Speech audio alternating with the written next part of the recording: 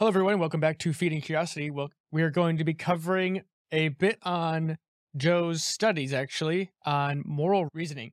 Um, and so, Joe, you had put together a PowerPoint, but it has not seen as much of airtime as you'd have liked in class and stuff like that. So I just thought, why not put it here on the internet and see if anyone else finds value in what you put together along moral reasoning and take it away. Yeah, I put this together for our lab. So I'm in a lab here at Vanderbilt, and we got involved in a project that's kind of this cross disciplinary or interdisciplinary look at films, moral reasoning, a lot of theory of mind kind of stuff. And I was asked to become kind of the resident expert on moral reasoning, in part because our lab is more on the theory of mind side and attention perception, where the other lab that is more tuned to moral reasoning and particularly how it interacts with films, they're at MSU. So they're on the other side of the country. Oh, gotcha. So we kind of wanted somebody that was around that we could utilize to make sense of that bit, that particular corner of what we're painting, right? So over the holiday break, I worked on this for a solid month straight, and then probably intermittently for another half of them, another couple of weeks once I got back and courses began up again. Unfortunately, I didn't have a whole lot of time to present on it in our lab. It was kind of designed for them to some degree, but we major time constraints, understandably, and um, so that kind of led me to having this kind of behemoth of a presentation and nothing to do with it. Yeah. So yeah, it's nice that you brought this up. Yeah, I mean, I just didn't want the effort to go to waste. And I mean, just given what we've posted on Feeding Curiosity's website around some of the more in depth philosophical and psychological subjects, I just thought there's at least a subsection of the audience that might find it interesting. Um, and, there's never no such thing as too much information, especially when it comes to some of these more advanced topics. Yeah, and I'll go over. I think there's four parts to this. Hmm. There are intermittent slides that have to do specifically with how these things might interplay with film. I'm going to skip over those because they're largely research questions designed to spur investigation in our lab. It won't pertain much to the lay audience, right? They're not going to be brainstorming ideas with us. Yeah, that's fair. Um, so I'll just skip over that stuff. But otherwise, here we go. Sweet. So moral reasoning starts with the genealogy of moral reasoning. All right, there we go. We're good. Cool. All right. So first up is Lawrence Kohlberg. He was largely influenced by Jean Piaget, who is a famous developmental psychologist who had a series of stages in human development. And those stages largely inspired Kohlberg to look at it in a kind of moral reasoning fashion. How do these stages play out? Are there stages in the ways that people morally reason? And a big innovation in creating these dilemmas, these moral dilemmas that asked people what should someone do in this situation? Why and why not? And then it wasn't that he was looking at whether or not the person was right or wrong, whether or not they got the answer correct. It was how, or even what their answer was exactly. It was more about how they justified their answer, right? This scenario that I have pulled up here talks about a man named Hines and his wife is terminally ill, except there's a drug that could cure her. It costs too much, and the pharmacist won't put the prices down, and he's caught in this bind where he basically either has to consider breaking into this store to steal the drug in order to save his wife's life or not to. Right. So there's a clear question between protecting uh, uh, your wife or not being a thief. Right. So he has a series of stages that have emerged out of this. The first, each level, there are three levels. There's pre-conventional, conventional, and post-conventional. By conventional, he means really the conventional morality of your time, right? What your culture, whatever thinks. And so pre-conventional is before you've even arrived at that. And that breaks down into two stages. So an obedience and punishment orientation. So the reasons that these kids will give for why someone should or shouldn't do something and what decision they made is largely just to avoid punishment. That's the extent of their reasoning. It's just we do whatever we do because I don't want to be punished for it. Stage two is a recognition that different people can can have different opinions about what is worthy of punishment. And so there's a certain kind of bringing up there, a little bit of individualism and exchange being recognized in that piece. You see something like fairness emerging there. And then in the conventional level, you have good interpersonal relationships. This is something like the birth of a persona, like the desire to be seen as good by others, that you do things more than just to avoid punishment but actually have a good reputation.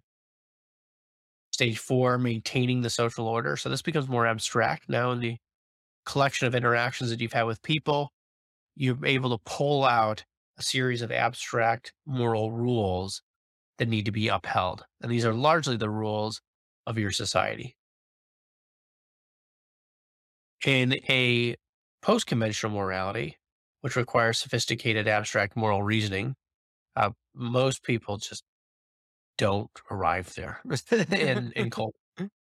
Very few people get to a post conventional morality. Stage five, social contract and individual rights. So this idea is that there are laws and rules that are designed to help groups of people, but they can still violate the autonomy of individuals. There's a certain recognition there of these rights, and that these aren't infallible rights exactly, or I should say rules, not rights. The universal principles is the final stage, and it's something like one's conscience takes precedent over the traditional rules. Abstract moral and individual principles subordinate laws, rules, and traditions. The individual is prepared to defend their principles despite the risk of being ostracized or imprisoned. Now, he wouldn't use the word conscience exactly. It's more like you come up with an entirely individual set of moral principles to which you adhere, and you subordinate the traditions, rules underneath that. So I use Hmm. conscience lightly. Yeah, that makes sense. All right. So a big innovation was those moral dilemmas that he came up with, but a feature of the whole philosophy that he had was that it justified a secular liberal moral viewpoint. So he believed that role taking or perspective taking was fundamental to moral reasoning. So that's how you abstract out all the moral rules that you'll have, is just by interactions with other people and taking their perspective, being able to take their perspective. Um, but it privileged peer relationships to hierarchical relationships where perspectives are much more difficult to take. Things like tradition, loyalty, and authority were downplayed. And that's because it's not hard for me to take my peers' perspective. It is harder for me to take my boss's. Right? I don't have his experience. I don't know what it's like to manage the store or whatever because I never have. So to take his perspective is something outside the realm of my imagination in a way.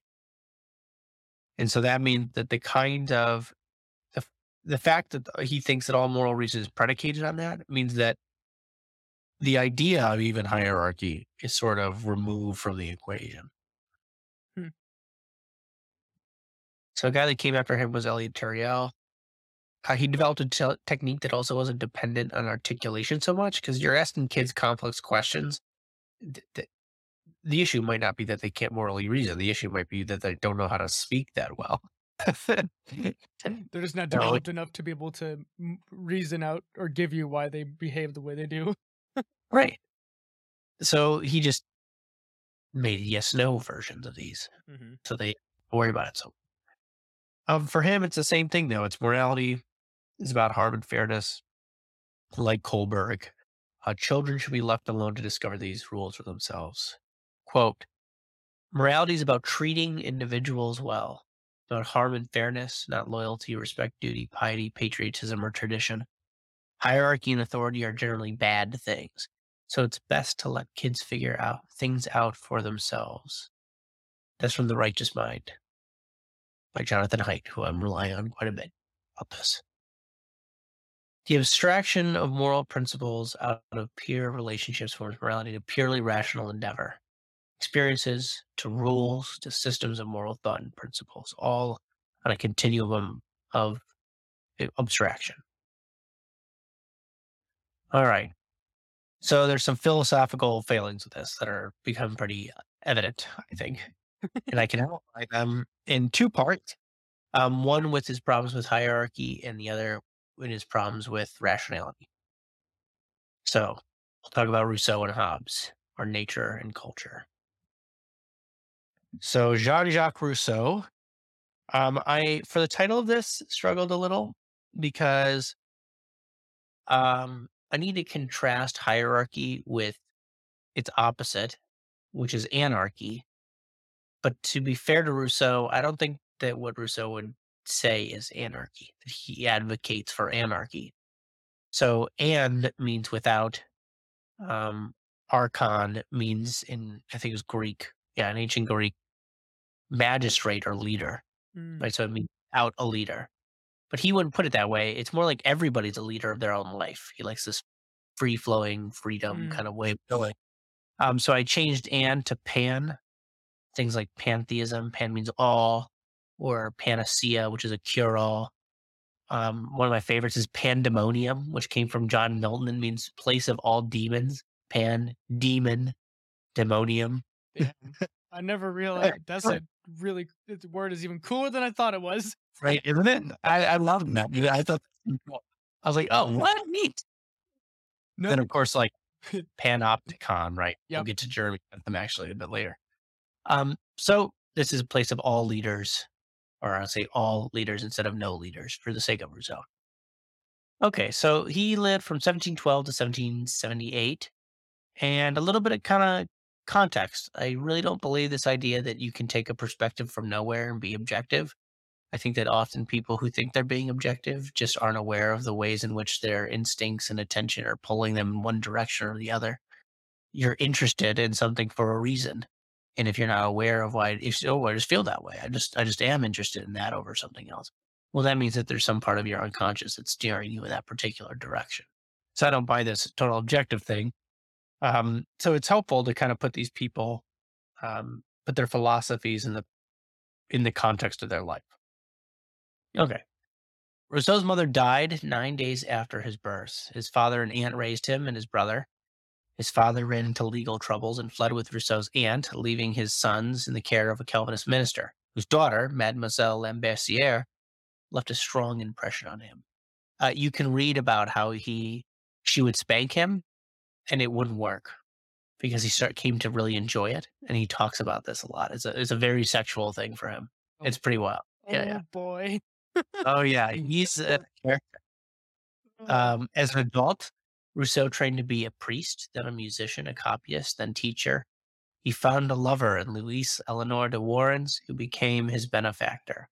She left a strong impression on him as well, and she would call him, I think, like her little one, and he would call her. Oh, what did he call her? He might have called her like he might have called her mommy, if I No remember. way. Right. Yeah, yeah. Rousseau might have been the first simp ever. He's definitely a character. It continues. Oh no, it gets worse. But wait, there's more. Oh no, I won't go any more into Rousseau's sexual predilection. Okay. For those interested, you can find it in You can write it. in his autobiographies, I assume. His autobiographies, Camille Paglia talked about it in Sexual Personae. It's interesting. So he converted to Catholicism, I believe, for her sake, and then back to Calvinism. He criticized French for being an inherently unmusical language, then wrote an opera in it. He had 5 children with a maid, and then abandoned all of them at a hospital, likely to die. He fled Geneva after a hostile outcry against Du Contrat Social, and eventually lived with David Hume until he became increasingly paranoid and irreparably damaged his relationship with Hume. He then wrote autobiographies until he died in 1778. So he moved around a lot. He did a lot of crazy things. His life was chaotic with a stable personality. He was definitely all over the place.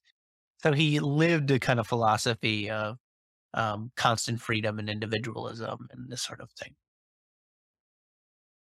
Upon seeing an advertisement for an essay competition from the Academy of Dijon, yes, the Dijon, as in where Dijon mustard comes from, I had to look on whether the arts and sciences had improved or corrupted public morals, Rousseau had a flash of insight. Humanity is good by nature, corrupted by society.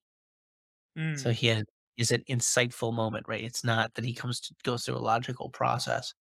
It's that he has a moment of imagination, which you'll find is fascinating. In fact, the guy, I forget how to say his name, that I think it was boron, the chemical compound structure of boron. It might have been benzene. It was benzene. He was struggling forever to figure out what the structure was, and then had a vision. I think he had a dream of the Ouroboros, and then woke up and was like, "I've got it," and then created it, figured it out, solved it. Wow. Yeah, that's interesting. But for Rousseau, human beings are inherently good. Reason and society are not directed towards a moral conscience, but hijacked for the sake of power and domination embodied in our institutions. He had a more, I'm going to butcher this, a more de soy, S-O, excuse me, S-O-I. It's been something like self-love. There's like the ability to have food, shelter, comfort, these kinds of things. And then on top of that, as societies of free individuals, all kind of islands on their own, begin to organize themselves into groups and hierarchies, he has a more propre, which I think is something like proper, but he means it like vanity or status. In hierarchical society, one's persona, a form of lie, according to Rousseau, is made to deceive others in service of a more propre, which in turn teaches us that others lie to us. Man is born free, and everywhere he is in chains. That's how he opens Du Contrat Social. Feels like he wants to go frolic in the woods. It's Just very much that, yeah. like that's what I'm like. Like he doesn't want to deal with the things humanity has created, or Yeah, and so he views them in a very negative attitude. he does. It's a strange thing. Hmm. Yeah, it's like he sees all of society as kind of an oppressive, well, Yeah. patriarch. The patriarchal type feminists definitely take from a thread from Rousseau. All right, so a critique of Rousseau. So the graph on there is shows the uh, share of violent deaths between non-state societies and state societies. And on the top there, that first half section, that's all non-state, and the lower middle portion, those are state societies, which include ancient Mexico as well. And even ancient Mexico is considerably less violent than non by share, like by population, than non-state societies. So Rousseau's wrong. The closer you are to a state of nature, actually, the more violent things seem to become. So the dangers of society are overstated. Um, uh, it's no coincidence that he was deified during the French Revolution. Turns out that if you're a revolutionary and you don't like your society, having a philosophy that says that society is the reason that all evil things happen is pretty convenient. So, Makes it pretty easy to become the patron saint of being against yes, they actually it. transferred his body from England to the Pantheon in Paris. The revolutionaries did. Wow. They exhumed his body and brought it there. And then the Great Terror happens, and they cut off like 20,000 people's heads and go crazy. And oh yeah, everybody they could get their hands on.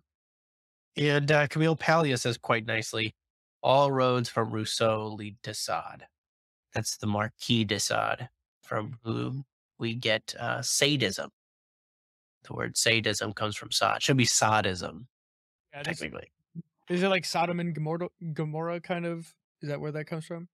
Well, it's interesting you say that. That is a coincidence of history. That is happy Okay. little. That was the first thing I thought of. My But brain, it's huh? nice.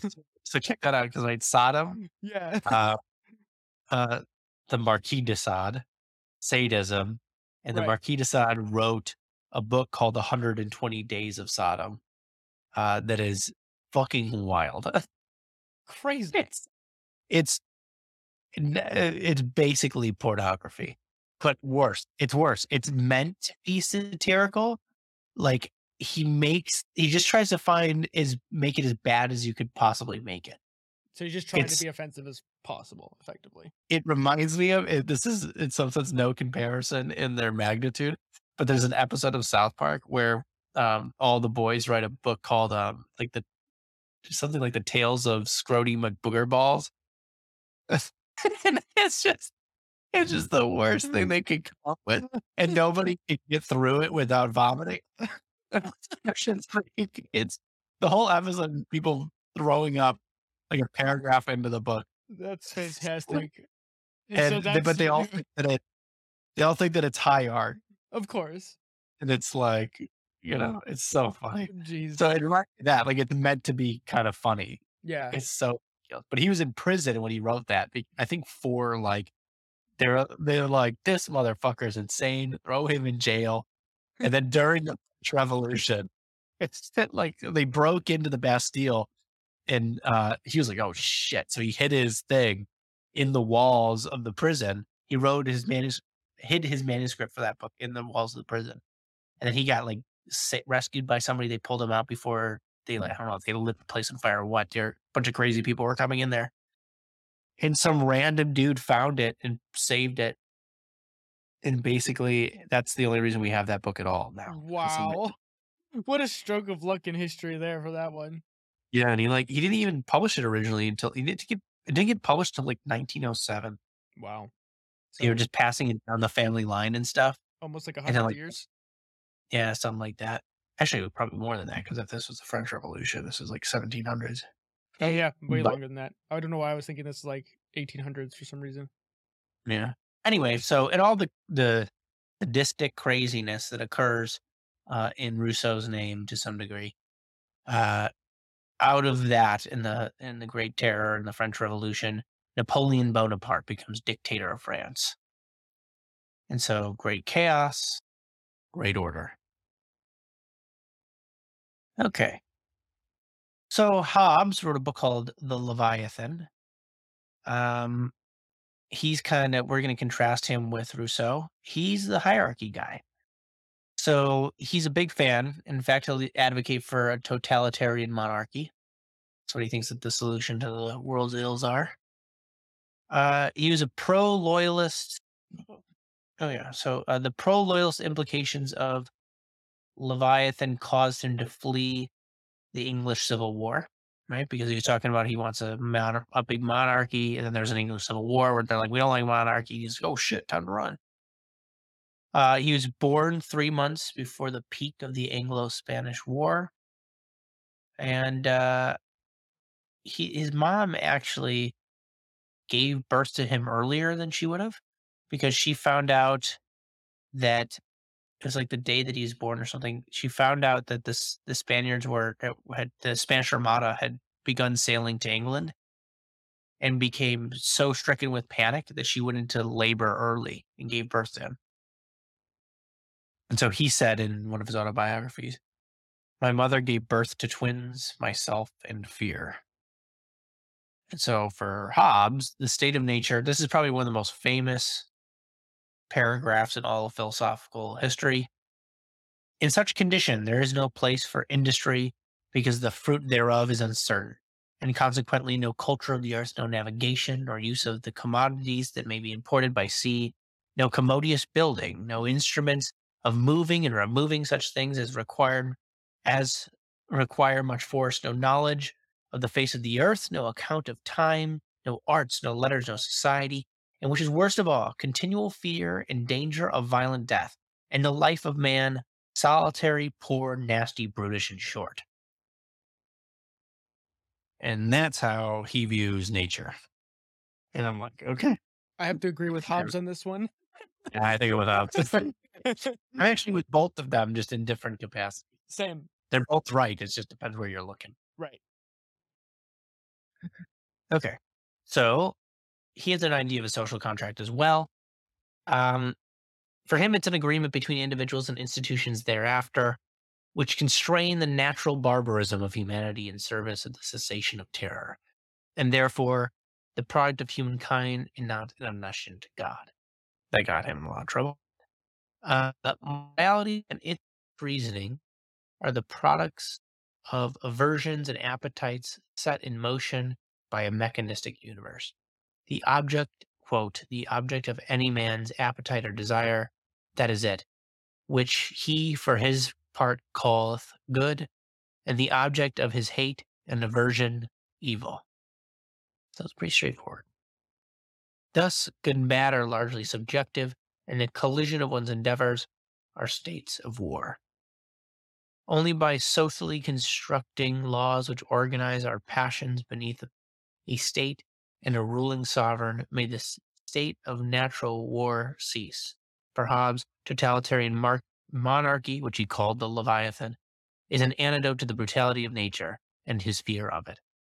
I kind of thought it was weird that he would give what's supposed to be your saving grace, which is a totalitarian state, that you would give it such an ominous name as the Leviathan.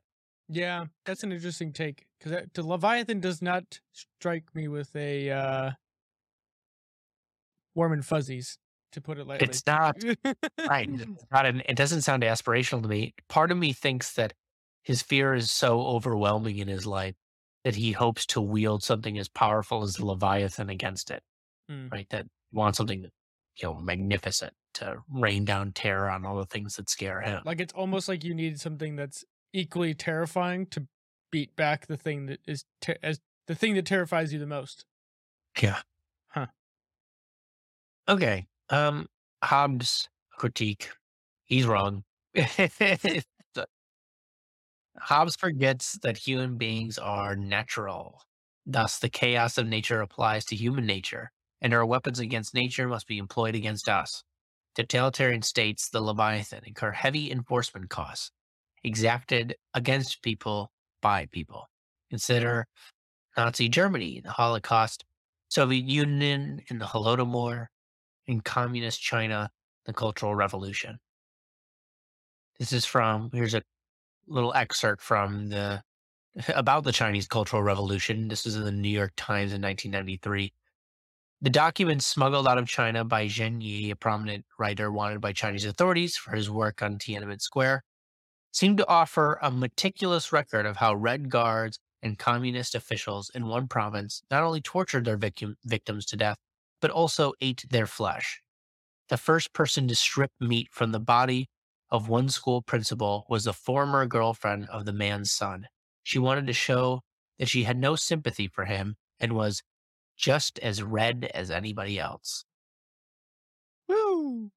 So, turns out great order also produces great chaos. These things go in both directions. It's almost like finding the balancing point is the difficult thing. Yeah. And definitely making sure to, you need to ensure that your society doesn't become so corrupt that the only way to fix it is with tearing it all down and creating chaos, or becoming totalitarian to hold everyone in order. Yeah. I think we're fiddling with that right now, but I'll leave that be. Album critique is enantiodromia. You would go on to use this. So it means the running toward something that runs towards its opposite, the tendency of extreme to produce their opposite. The idea that order creates chaos and vice versa. This is evident throughout everything I've just said. Both Hobbes and Rousseau are falling prey to this. And a solution is something like a synthesis or moderation of these two things. So now that we understand Kohlberg, that Kohlberg accounts for Rousseau, right? Because he has the individualism, but he doesn't have the hierarchy. We understand that he lacks Hobbes, the Hobbesian view in the hierarchical sense. So he seems to lean towards the Rousseauist portion. Whether he does that consciously or unconsciously, I don't know. I don't know if I didn't go so deep into his influences to figure out if he directly aligns with Rousseau in an explicit way. But it seems that the philosophy takes on a Rousseauist bend. Go with that. Okay, but he also has a rationalist problem. Kohlberg is a very big rationalist problem. Part of the reason we're spending so much time in Kohlberg, by the way, is because he was staggeringly influential until very recently. I was gonna say his like stages that he had seemed pretty self-evident even in today's modern stuff you see. Yeah, it's Or just really only elaborated. that kind of way of thinking about this, I think in part was very pervasive. Not only because it was a good theory and it seemed to work out pretty well and people liked it and it made sense, but for two reasons that align with this kind of thing, which is that that its abstract nature, I think, aligns intuitively with academics, right, who are doing this kind of research.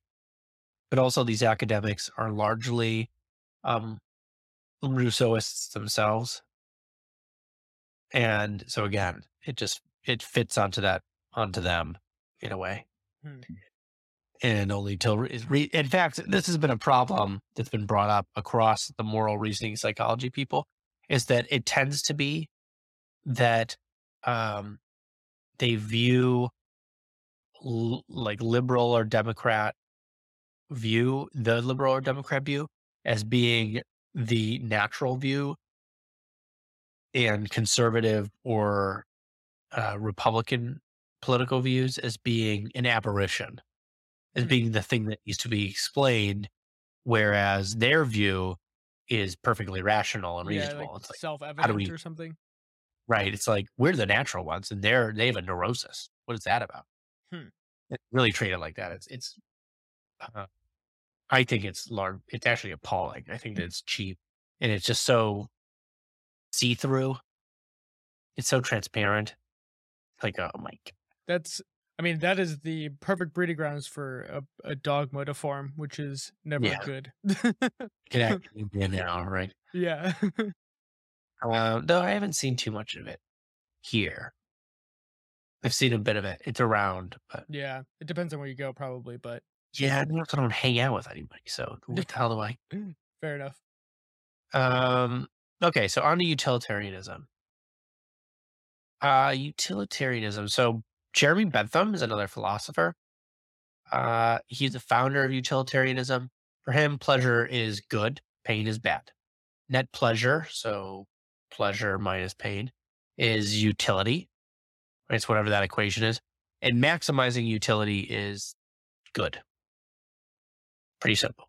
Right. So the most utility for the most individuals across the longest period of time. Sweet. So it's a form of arithmetical hedonism. Right? You have to do the arithmetic. John Stuart Mill, who came after him, was raised as a Benthamite. He came to really dislike him. He thought that Bentham was entirely that he shouldn't even be considered a philosopher because of his staggering lack of like social abilities. He was not a rounded person.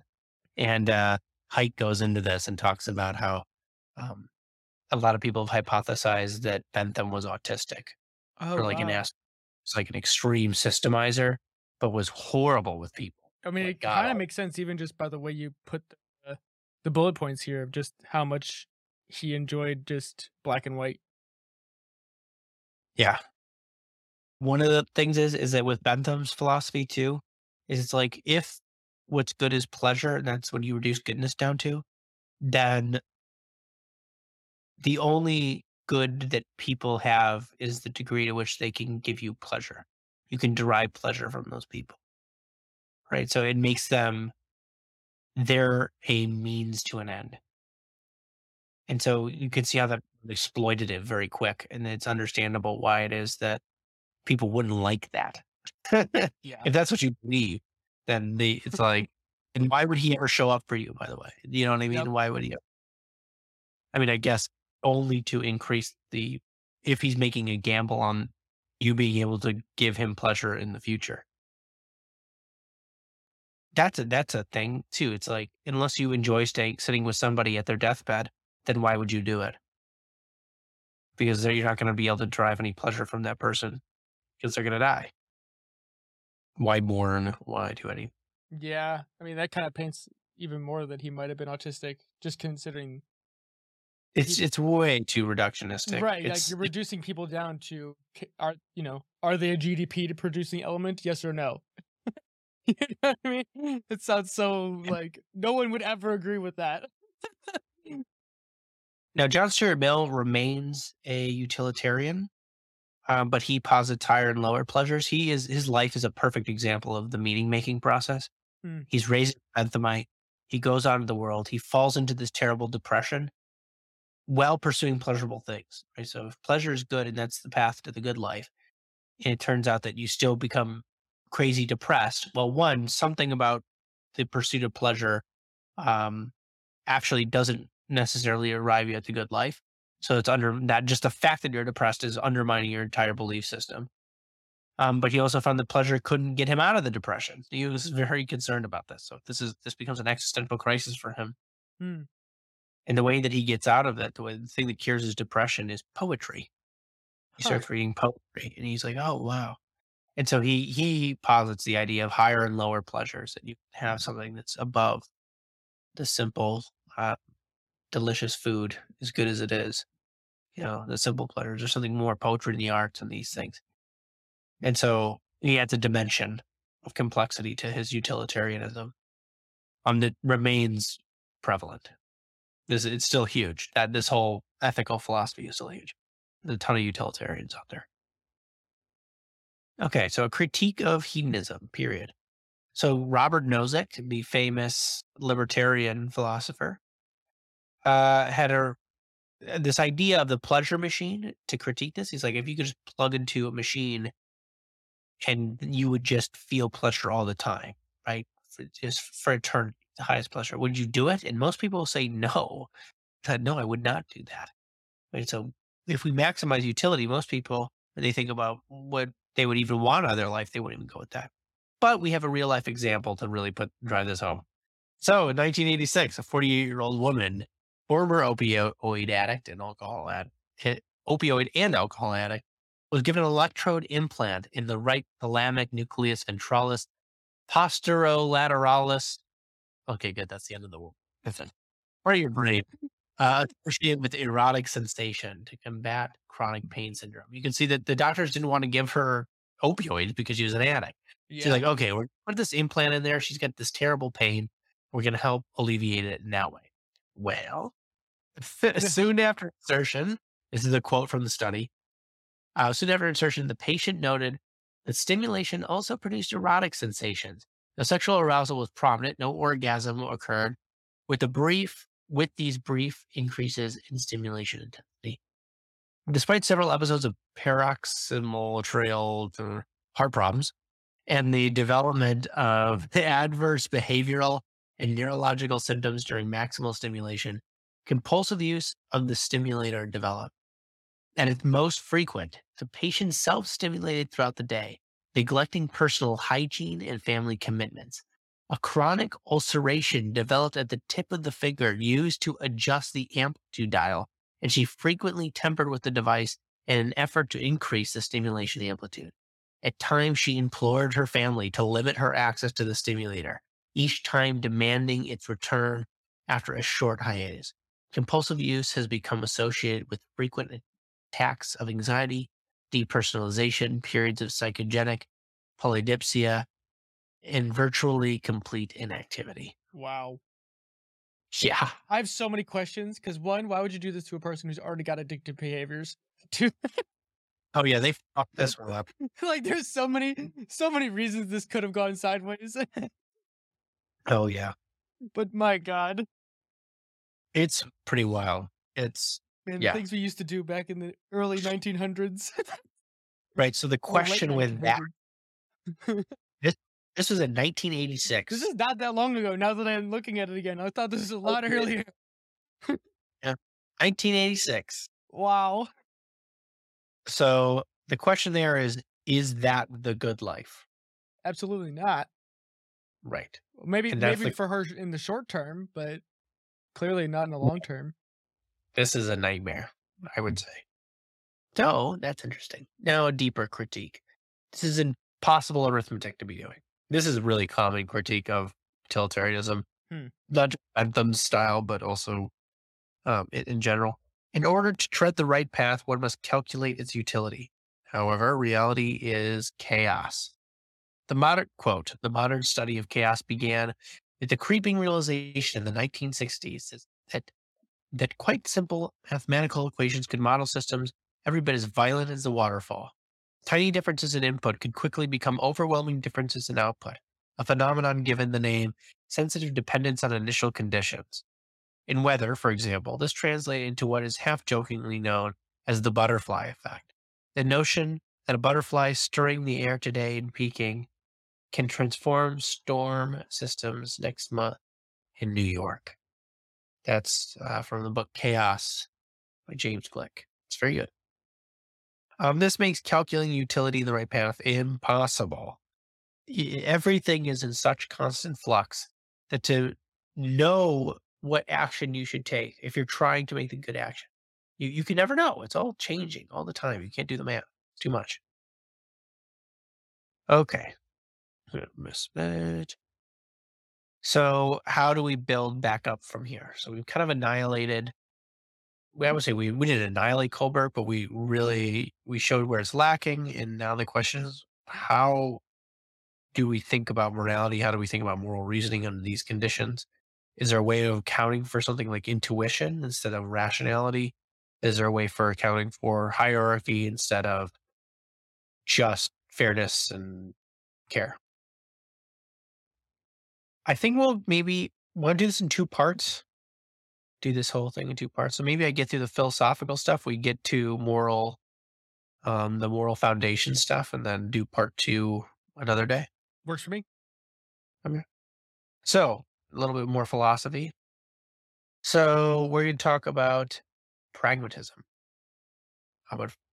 And build up from there to get to a justification for moral reasoning, the moral foundations. Okay. So reality is coincidentia oppositorum, which means the coincidence of opposites. Nicholas Cusanus, or Nicholas of Cusa, who was born in 1401, the German Catholic cardinal, philosopher, theologian, jurist, mathematician, and astronomer. He developed the least imperfect name of God. Quote, this is from Webb, a really good description. Simultaneous unfolding of oneness into multiplicity and the unfolding of multiplicity within the one. It's the idea that this one maximum thing, whatever it is infinite. You can't go beyond this. It's constantly, whatever the one whole is folding into all these diverse little pieces that then themselves decay and fall back into the one. This demonstrates, I think, is a very appropriate way of looking at reality as such. It really kind of demonstrates the constant flux of reality. So pragmatic definition of truth then is much different than the materialistic object ontological view of truth that most people hold, which is that what is true is this sort of stagnant thing. The dynamic flow results not in a object ontology, but a process ontology. Quote, process theorists generally reject the notion that everlasting substances are the most basic constituents of existence and argue instead that what appears to be enduring entities are really temporary stabilities and unfolding processes. They often reject the grounding assumption of much analytical philosophy that what is real is what is pure, independent, or unadulterated. See, that view, this pure, independent, unadulterated, is looking at things like pure objects, like they're building blocks that the universe is built out of, that it's constructed from. Where the process ontological view says that no, those objects are processes. Nothing is stable. Right. And that objects are a matter of relative tempo. And so if I can look at this chair that is so clearly an object intuitively by my perceptions, and I could record it from the moment of its assembly, from the moment that they pulled the material out of the ground, organized it, smelted it, whatever, threw it together in a factory, and I sit in it, and here it is. And then one day it ends up in a field somewhere, and the rain comes and it slowly decays. If I could watch that on a time lapse, I would see that this thing is a process. That it's flowing just as much as water, but it flows at a rate that's much slower. And that it's the fact that it slows at a rate or lives at a tempo slow enough relative to my rate of tempo that it appears to me as a stagnant thing, that it's an object in that sense, but not an object in a fundamental. And objects break down into two different subcategories. There are objects that can help you, and those are tools. And there are objects that can hinder you, and those are obstacles. Okay, so true statements about any object are dependent on where it is in the process, its capacities at that point in the process, its potentials, what its future capacities are. Put simply, things are dependent on their context. A true statement is more or less depending on how long the statement remains the case, right? I can say that this chair can hold my weight, but what I'm really saying is that this chair can hold my weight at this point in time, and that eventually this chair won't exist. even even to say this chair exists is a minor truth, and that it will only be true insofar as the chair exists. It's interesting, like just the quotes and how this is framed, comparing this to the contemporary philosophers. They were so much more sure of their stances, whereas this person in particular feels so much more humble in the fact that, you know, society is going to ebb and flow and change, and it's making a definitive statement now is going to be wrong in not too not too distant future, likely, or tweaked in some way. It's an interesting thing. I mean, this comes from a bunch of people. So Heraclitus is the big guy from way back in the day. Okay. He's the guy that said that no cool. man steps into the same river twice Mm. because he's not the same man and it's not the same river. Right? That's him. Alfred North Whitehead. I haven't read any of him yet, but he's another more contemporary philosopher that went over this. I'm pulling from this guy named Francis Highlighton. I think I say his name right. But also, I don't actually quote him in this or anything, but I've read a bunch of him. And then also, this is Josephson Storm, who wrote a book called Metamodernism, and he goes over this in there. Therefore, true statements are hierarchically arranged depending on their functionality across huge expanses of time and varying contexts, or breadth and depth. Humans do not have objective truth. We have hierarchically arranged approximate truths. Quote, the intellect is related to truth as a polygon to a circle. The inscribed polygon grows more like a circle the more angles it has. Yet even though the multiplication of its angles were infinite, nothing will make the polygon equal the circle. Oh my god, it's a limit. It's calculus. That's it. He just Nicholas Acusa was a big geometry fan. Though I think he knew Isaac Newton. He met Isaac Newton and didn't like. Oh, no, that I might be confusing him now for. It might have been Hobbes that met Isaac Newton. Okay, that would make more sense. I think the timing is better on that. Yeah, but yeah, he's a big Cusa is a big mathematician, so he's all into that. And in fact, in his book on learned ignorance, there's a bunch of mathematical comparisons where he's talking about lines and there's drawings of circles and crazy angles and shit. I'm like, I got you the first time. He just drawing the example for you, though. So to flesh out that idea a bit more, what makes something true is whether or not the statement corresponds with reality. But because reality is always in flux, what things are more or less true are those things which map onto a persistent pattern in reality, those least changing things of nature. And so gravity is a big fucking truth because it's just a constant, right? Even outside of the context of our planet, there's gravity that manifests itself in different ways all over the place. But gravity itself remains a major league truth. But this chair, by comparison, is a minor league truth. Pee-wee baseball. Like, get it that way. Quote, all that is necessary to have knowledge of the social and natural world is for the rate of knowledge gain to be larger than the rate of change. So that's how you that's get knowledge. statement. You have to increase your knowledge at a rate that's faster than the changing of knowledge. I think Those truths we're in change. danger of upturning that one. Yeah, well, we're deconstructing our entire schema, which is to say, the entire accumulated knowledge system of the Western world is being decomposed, which means that we're going to decompose at a rate that's faster than we can accumulate knowledge. We're trying to start from square one again. It's a very bad idea. I think there's a healthy form of deconstruction, but you have to understand that deconstruction isn't a good thing in itself. You should deconstruct deconstruction and then see where you go. No, that's an They don't do that. And the reified postmodernist woke types, all about deconstruction, they do not touch their holy symbols. They don't touch they don't deconstruct their thing. So, okay, so those truths that change at a rate slower than our physiological rate of change are adapted to. So if some feature of reality is persistent, remains unchanging, moves at a tempo slow enough compared to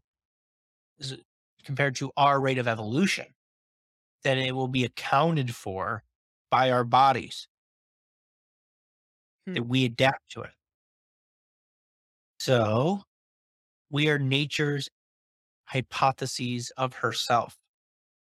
We're a model. Our body is a model of reality.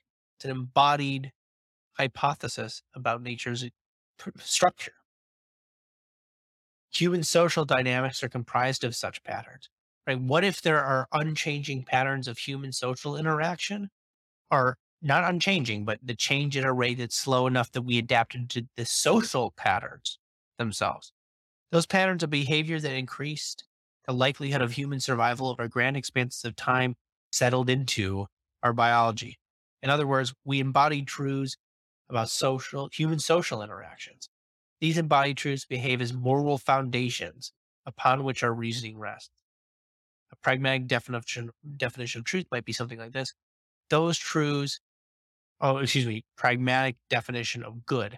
Those truths most consistent across time pertaining to the human social environment are the most good. Pretty wild. Yeah, it's interesting. It's very differentiated, but also rooted in evolutionary theory even. Yep. Well, the American pragmatists, guys like C.S. Pierce, and he was like the big psychologist. What was the varieties of religious experience? I'm tired. Who will know? Yeah. Somebody will talk about.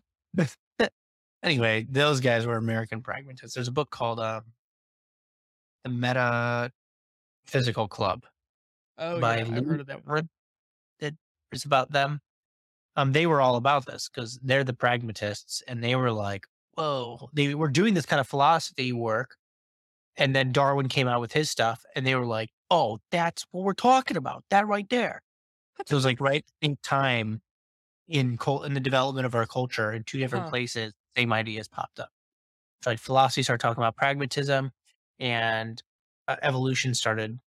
Darwinian evolution emerged. Wow. It's like there's just enough information finally bubbling to the surface where people are like, wait a minute.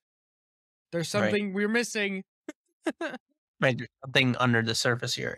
I really like the idea of defining the environment not as a stagnant thing, but as a constantly moving thing. And that the slowest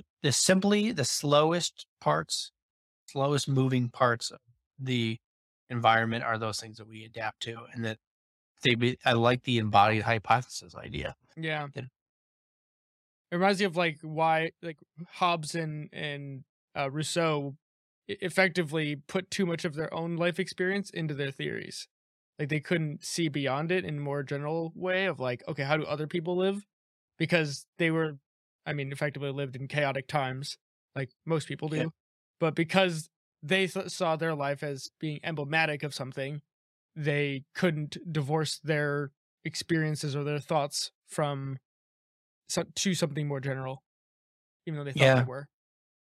Well, it's strange because I think everybody does this, Yeah. that everybody's philosophy is a reflection of their psychology, right? And it's just an inescapable thing. I think the way to deal with that is to become more conscious, Hmm.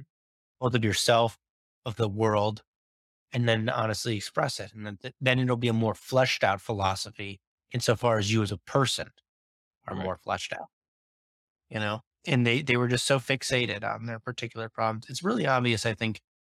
Actually, it's kind of obvious with both of them, but it's definitely obvious with Hobbes because Hobbes is so terrified all the time that of course he wants the hammer to crack down and to relieve him of this thing. And then he creates an incredibly sophisticated, seemingly rational philosophy on the top of that, but it was directed by his intuition.